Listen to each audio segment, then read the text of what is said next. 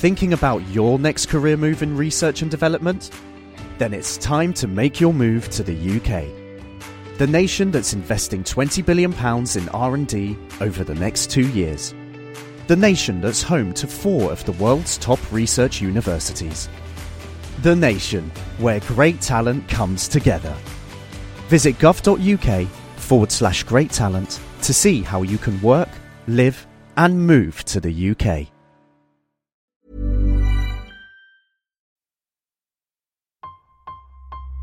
All engine running. Absolute genius. Get this.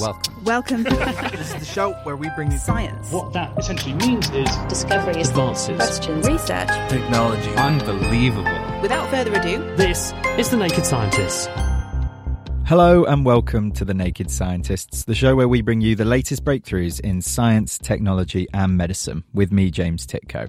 Modern medicine has given many of us the gift of much longer lives, but should it also be providing us with the option of a more comfortable death?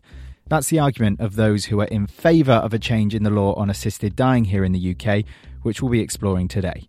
From Cambridge University's Institute of Continuing Education, this is The Naked Scientists.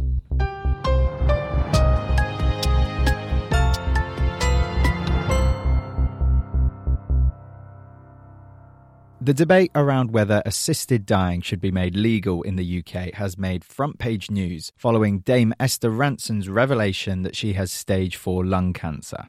The broadcaster told BBC Radio 4 that the current legislation needs a rethink and that she's decided to join an assisted dying clinic in Switzerland. I have joined Dignitas. I have, in my brain, thought, well, if the next scan says nothing's working, I might buzz off to Zurich. But, you know, it puts my family and friends in a difficult position because they would want to go with me. And that means that the police might prosecute them. So we've got to do something. At the moment, it's not really working, is it? Dame Esther Rantzen speaking to BBC Radio 4. As Dame Esther alludes to in that interview, assisting suicide is a crime in most parts of the UK, and it can even carry a custodial sentence. Although there is no such specific crime in Scotland, it is possible that helping a person to die can lead to prosecution. It means family members, friends and medical professionals could find themselves in the dock if they help someone to die. Campaigners say this is unjust and the law in the UK should be changed like it has been in Canada, parts of Australia and the United States. Jenny Carruthers is one of them, and I've been speaking with her. My cancer was diagnosed as terminal 3 years ago, and I've had a checkered journey. I've been a medical professional and I've cared for my partner through his terminal illness. So I have seen different sides of the debate. I think it is very different when you look from a personal perspective. The debate as an abstract, when it's about the ethics, is a really wide one, a really important one, but your perspective changes when it becomes personal. And for me, watching my partner, we had amazing palliative care help, but there were things they couldn't do. And it was enormously difficult for myself. I had young children at the time. Hearing him in agony and being unable to help, they couldn't really mitigate his pain. His cancer spread to his bones, which is the same spread that I've got. So I kind of understand where I'm heading and the potential for me to endure the kind of pain that he had. I mean, we're on different treatments and my current treatment's amazing, but I am vaguely aware of how difficult it might get, as are my children, and the options for me are limited. You know, either I endure what he did or I leave my children and go abroad and find a little bit of peace earlier, or think about other options, and none of them are very palatable. You speak, Jenny, on experiences that are, are unimaginably difficult. This built on experiences. You mentioned your time as a medical professional yourself, providing, am I right in saying, this sort of end-of-life care for other patients. What are your memories of treating those people? Yeah, I worked in an acute gastro ward as a carer, so it was very much hands-on patient care. And some of those patients were end of life. They had very serious gastro problems. And it was very difficult for families coming in. You've got 6 patients in a bay, so there wasn't a lot of privacy. You can make them as comfortable as you can. You can't always give them the privacy of a side room. And understanding that there are other patients that can hear them, that potentially are in a similar position, knowing that that's somewhere their illness might take them as well, is difficult for everyone. And obviously, I'm not a doctor. I don't administer medicine, or I didn't. But asking people to do things, asking people, is there anything else that we can provide? And knowing that really within our system, there isn't anything else that you can do to alleviate that pain. It's very wearing, very emotionally tiring for everyone who provides care. So, yeah, our system has limitations. And if we could change the law, if it was possible, it would give people more dignity, not to be able to make the choice personally to do that for myself or for my partner to do that for himself. It feels unbalanced, and it feels like we have to give people another choice. You spoke of some of the shortcomings when it came to some of the care that you were able to provide, or the NHS was able to provide, in contrast to the very high praise you had for the palliative care received by your partner. Is your point here that obviously we'd love to be able to give the best palliative care to everyone, but regardless of that, there are still some instances where the most sympathetic option is to enable some sort of assisted dying? Yeah, that is my belief. At the moment, our system doesn't have every answer, and sometimes chronic pain isn't able to be controlled.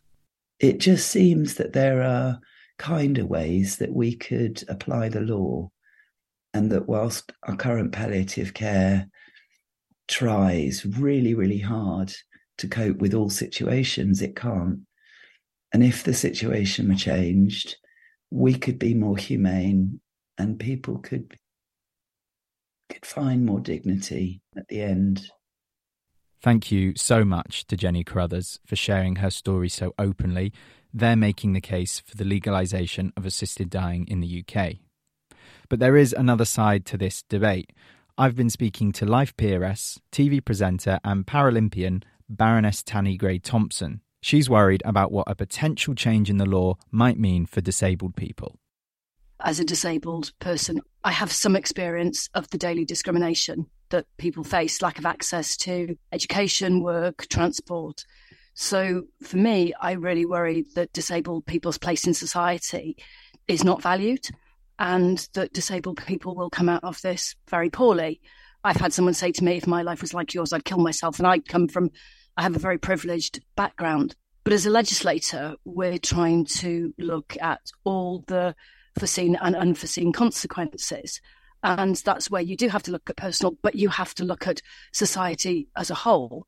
And I'm very concerned about the impact it will have on a huge number of people. People who are proponents of assisted dying will say, if we put safeguards in place where doctors, maybe one or more, can verify someone is of sound mind, why should they not be able to choose an assisted death without implicating their families in a crime or even having to leave them behind and pursue this abroad? So as an abstract, that sounds inherently sensible. However, who are the doctors? How long do they have to make that judgment? We know that mental capacity legislation hasn't been fully invoked. So what sounds very simple comes with a whole range of complications. And we have to be mindful, in the last 18 months, we passed legislation on coercive control in Parliament, and you can't underestimate the fact that people may be coerced into thinking this is the only option. And it's awful when you hear of people who've seen and witnessed difficult deaths. We don't talk about death as a country, and we need to be supporting people to make sure that they have quality care in jurisdictions where, like New South Wales, although that's relatively new, where they've brought in palliative care budgets have been slashed. So it sounds very simple, agree the principle and then kick the real decisions into the long grass of secondary legislation. But the devil is always in the detail. Mm-hmm. This is where the debate is, isn't it? There are risks affiliated, of course, with a change in the law on assisted dying, but is it worth it? Is it, as some people argue, a matter of autonomy for people to choose what's best for them in the most personal of circumstances, the case of death? Yeah, and I've been pushed hard on my view on choice, because I'll argue about choice for disabled people, but choosing how you live in a society is very different from bringing in legislation which would have an impact on much wider individuals. It's not an easy one. I do not want anyone to have a bad death. Absolutely not. But this is a big change in society. If this law comes about, it changes our relationship with people. And I believe if we start talking about the NHS and we need to save money and we need to do things differently, we're not too far from actually euthanasia. I think we are heading towards a dystopian future if the law is changed. Tanni Gray-Thompson. And now to the palliative care profession, who have also expressed concerns about changing the law to allow assisted dying. I've been speaking with Baroness Alora Finlay, who is a professor of palliative medicine at Cardiff University and has taught end-of-life care internationally. I think it's very worrying to hear about people who are frightened and who see the situation as hopeless, when actually we need to be redoubling efforts to relieve distress. We need to be looking at new ways of managing things, but shortening life, cutting life off, isn't the answer to managing distress. Some people are experiencing pain even the best palliative care is unable to alleviate, though, aren't they? I mean, Jenny says of her memories of her husband's care at their hospice, we had amazing palliative care help, but there were things they could not do. I think when you look at what has happened in other countries that have changed the law on this, you find that there isn't less pain. In fact, the evidence is that the symptom control, unrelieved symptoms, is worse. And I think it becomes dangerously easy to think that death is a shortcut rather than actually saying, let's look again, what else should we be doing? When you look at the data from Canada, it shows that the percentage of people who are accessing palliative care has dropped over time. Euthanasia has become normalised, so they get euthanasia, but they're not getting the palliative care options. And actually, we don't even know what the quality of palliative care is overall. Another element of this debate is if you decide assisted dying should be legal in instances where a person is in severe, seemingly untreatable pain, why draw a distinction between people for whom the prognosis is terminal and for those it isn't? I'm thinking of something like severe depression, for example. Legal lines have to be drawn somewhere, and you're of the opinion that where the current law lies in this country is on balance for the best. The difficulty is that you can't predict prognosis. Anyone who pretends that they can say someone has a prognosis of 6 months, they're just guessing. You cannot predict how long someone has to live. Some people die much more quickly. Others live remarkably much longer. The other thing is that different diseases and disease conditions change and move on. But yes, you're right. There are people with long-term severe chronic pain, and it may take some years for them to adapt. The person who's been in a terrible accident, lost limbs, it may take a long time for them to find a new way of moving forwards. But what you have to ask yourself is, what's society's duty to people? Are we there to support people and help them through? Or are we saying, well, you're in despair and we'll give up on you, basically? Or are we saying that we want to support you? If you look at the instance of suicides and look at Victoria, people thought that when they changed the law, it would decrease the number. Actually, that isn't what's happened. The data shows that their unassisted suicide rate has approximately doubled. So something changes in society. But to see death as an answer to fear really seems a very dangerous route to go down.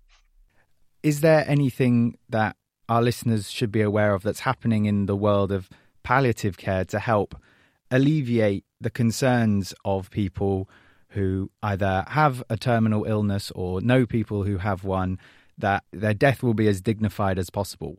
There's research and there are advances in palliative care, but there are also across the whole of medicine with new treatments and new ways of managing conditions. And some of those have really revolutionized conditions. But the other thing that people need to be aware of is that ending life is not simple. The drugs that are used have not been approved anywhere. People don't know actually how they work. Some of the ones used in euthanasia, in about 2/3 of cases, the person's completely paralyzed, so they can't breathe, they die of asphyxia. This is not straightforward, and the complication rate when the drugs are taken for assisted suicide has been up at 11% in the last 12 years in the data from Oregon. So this isn't straightforward. It isn't taking one little pill and it's all over quickly. It actually can be pretty complicated and pretty awful. And we don't know even how this cocktail of drugs that's used is really working and what they're doing. And nobody has researched them properly. That was Baroness Alora Finlay expressing her concerns about what she called the normalisation of assisted dying, and also what is known about the drugs that are used in some countries to help people end their lives. Now, I put these points to Dr. Anees Esmail, who is Emeritus Professor of General Practice at the University of Manchester and a board member of the Dignity in Dying campaign group, who believe that assisted dying for terminally ill, mentally competent adults should be legal in the UK. Yes, I'm a bit concerned that she puts it like that. I mean, I think there's a lot of fear-mongering going on here, and I think that's wrong. I think we have a lot of experience when we talk to doctors in the US and Australia who provide assisted dying. They give a totally different perspective on this. We have a lot of information about how assisted dying works. If you compare it to a lot of other areas of medicine, and I look after dying patients, and it is a bit of trial and error, you know. You do things and it doesn't work as well. You try out other things. So that is how medicine works in real life. And of course, I'm not denying that there might be individual cases where things haven't gone as smoothly as we'd expect. But in the vast, overwhelming number of cases from what we have understood and what I've understood by looking at this, is that this isn't the case. So I think it's a bit wrong to sort of make out that this is untrialed practice, that we don't know what we're doing, because I think it's based on many, many years of experience from around the world, actually. And the argument that some people make that this is a slippery slope, the change in the law Dignity in Dying proposing towards normalising euthanasia. Is that a risk? Is there a chance that when we start going down this path, palliative care becomes less accessible or less of a priority? I don't accept that at all. I was an opponent of assisted dying, and my own experience looking after patients of mine who were dying that then brought me to the position where I realized that, in a way, assisted dying is part of what palliative care should be about. So it's not one or the other.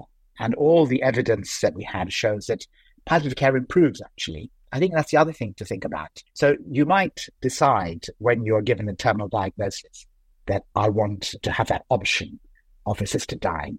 But in the end, about 1%, I think, actually go through with it. But it's sometimes having that peace of mind that, look, if things get unbearable, if my symptoms and my pain can no longer be alleviated, I do have that option as well. And so I think that is more often the situation that we're faced with, rather than the examples that Baroness Finlay gave. You know, someone who has a catastrophic accident and then decides they want to end their life. I don't think that we have ever talked about it in those ways. I'm talking about people who are coming to the end of their life. They're going to be dying, typically, in my experience, within a few weeks, and they are having unbearable suffering.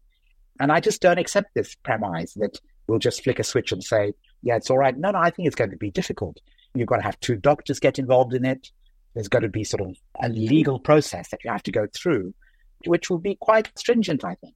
And I think that we can judge when you have a cancer with metastases, which have gone to your brain, to your liver, you know, you're going to die. And this idea that, you know, we don't know prognosis, well, I would say that the majority of doctors looking at people like that will tell you that you will probably die in the next 2 or 3 weeks. And we need to sit down and work on how we're going to do this. Call your family. Let's talk to everyone. Let's explain what's going to happen. But in this situation, there would have already been a discussion that when you get to the point and you can no longer cope, and you have to let us know, and we can then do the next and final stage. Many thanks to Dr. Anees Esmail.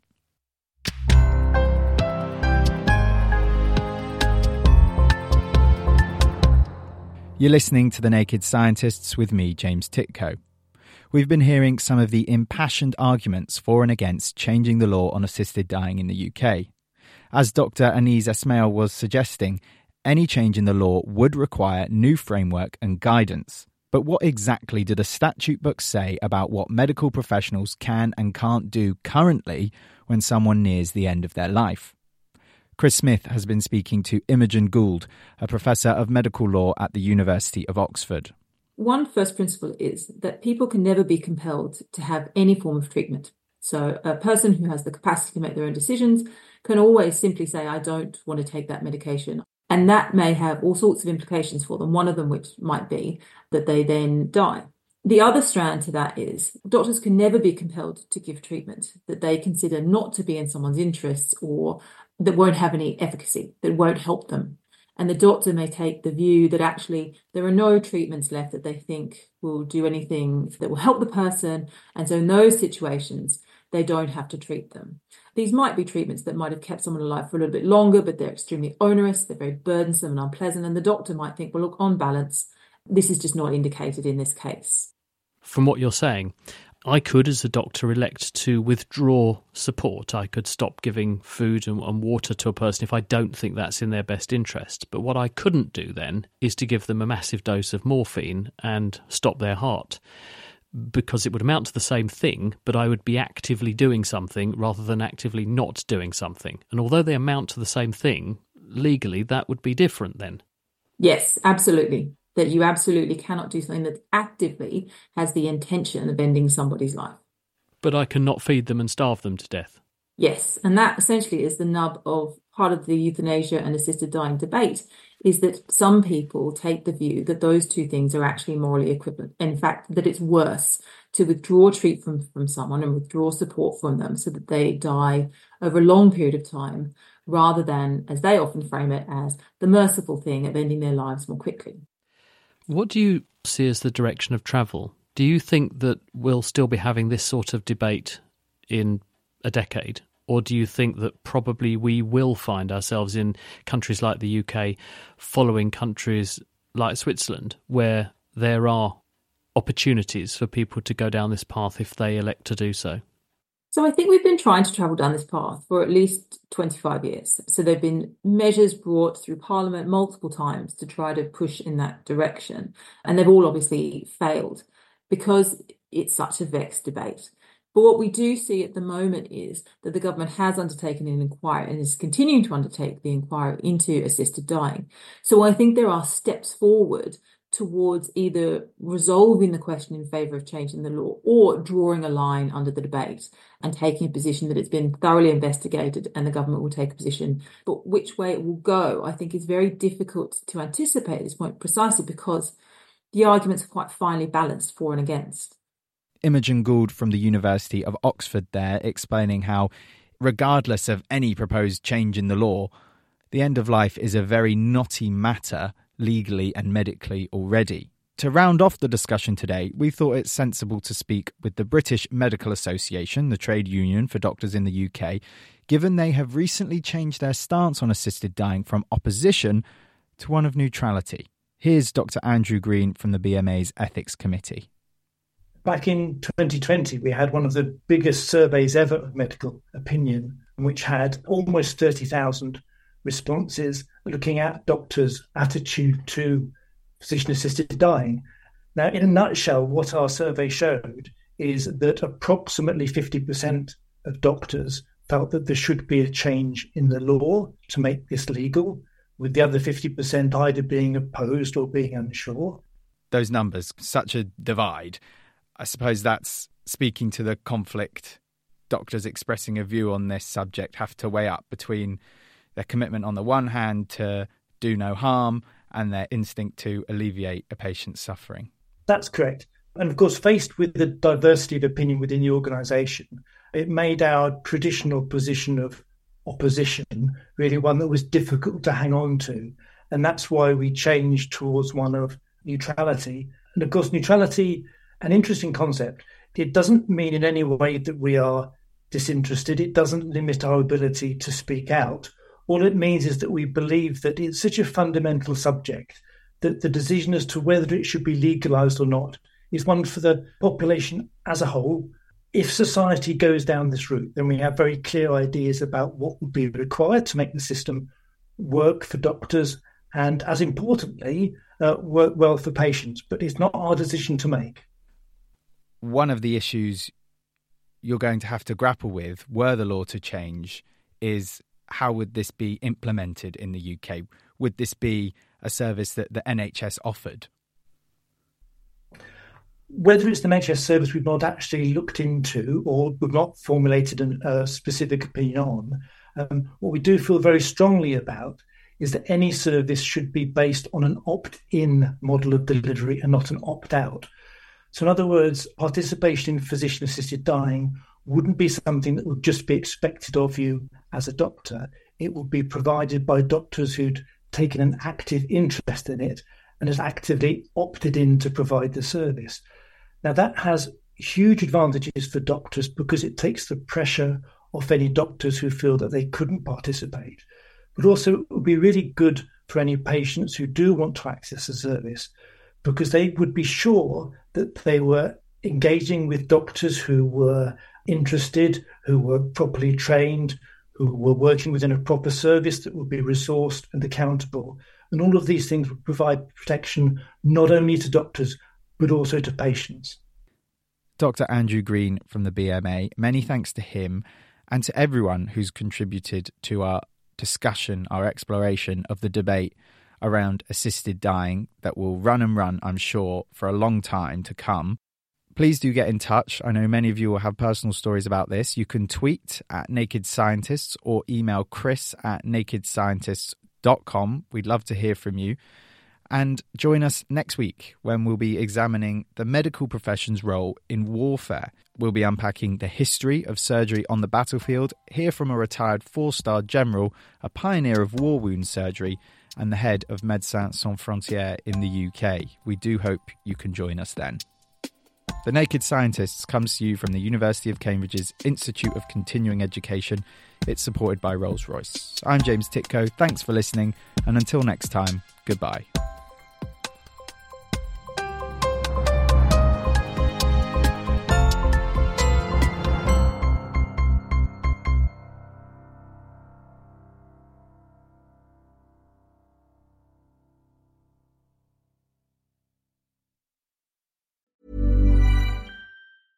Thinking about your next career move in research and development?